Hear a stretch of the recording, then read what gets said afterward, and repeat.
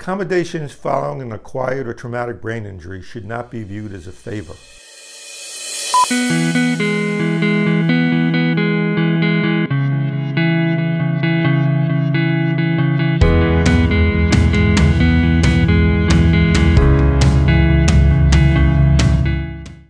Following a traumatic or acquired brain injury, accommodations may be necessary to assist survivors overcome and offset injury-related limitations. Brain injury is considered a disability under the landmark civil rights legislation for the disabled, known as the Americans with Disability Act, or ADA for short. It is a civil right, and accommodations should not be looked upon with disfavor or disdain. So why am I discussing accommodations this week?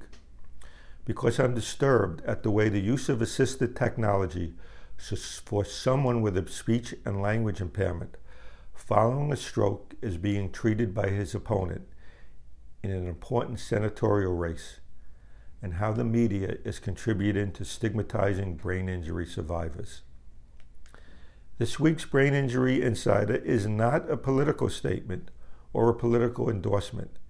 It's a response to the further victimization of brain injury survivors.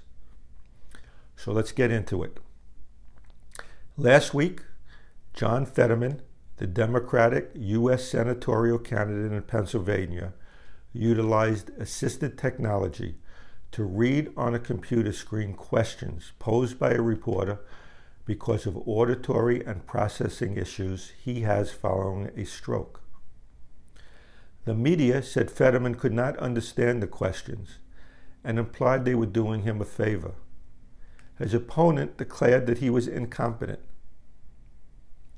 Accommodations to assist a stroke survivor or any individual with an acquired or traumatic brain injury in reading, in understanding oral communication, to aid in speech, do not differ from wheelchairs, canes, or crutches to assist those following a physical disability. A brain injury survivor may need a memo notepad or even a tape recorder as a memory aid. A brain injury survivor may need specially designed prism glasses to assist in reading because of word convergence. A brain injury survivor returning to work may need some quiet break times, a distraction-free workspace, or instructions provided in written format rather than orally.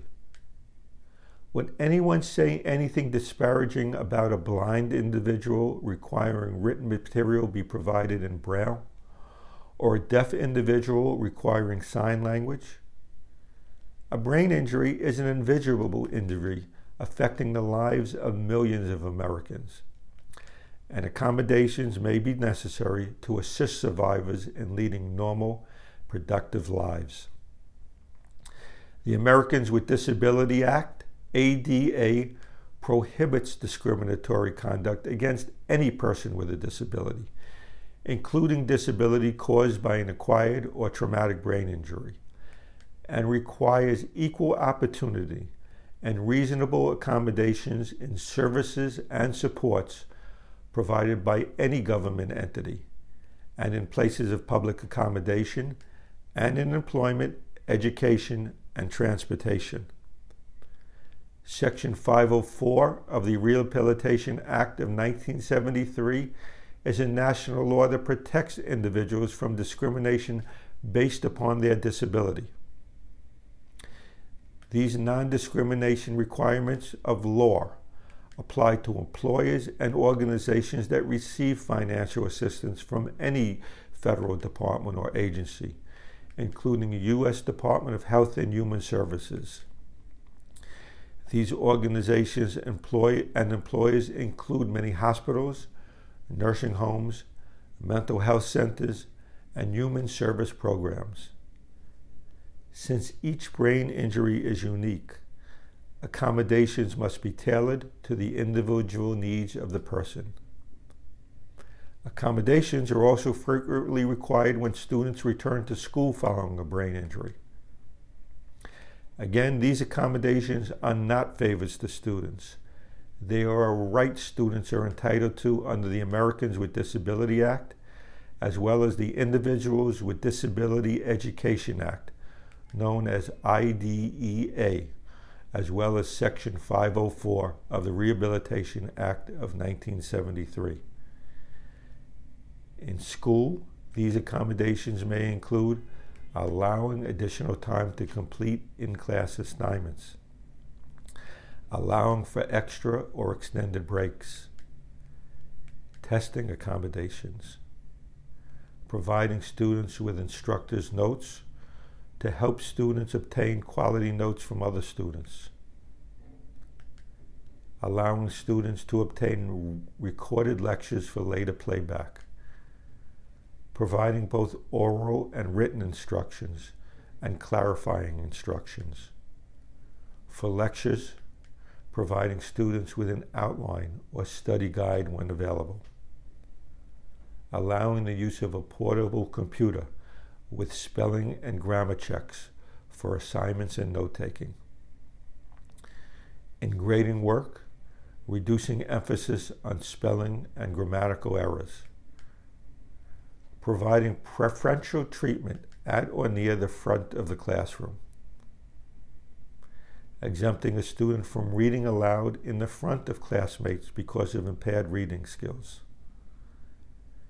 This is a short list of the many accommodations that may be necessary when a student returns to learn. So let me say this again. Brain injury is an invisible injury, and survivors of an acquired or traumatic brain injury may receive accommodations, not because someone is doing them a favor, but because it is a civil right guaranteed by law. Let's remove the stigma associated with assisting a brain injury survivor.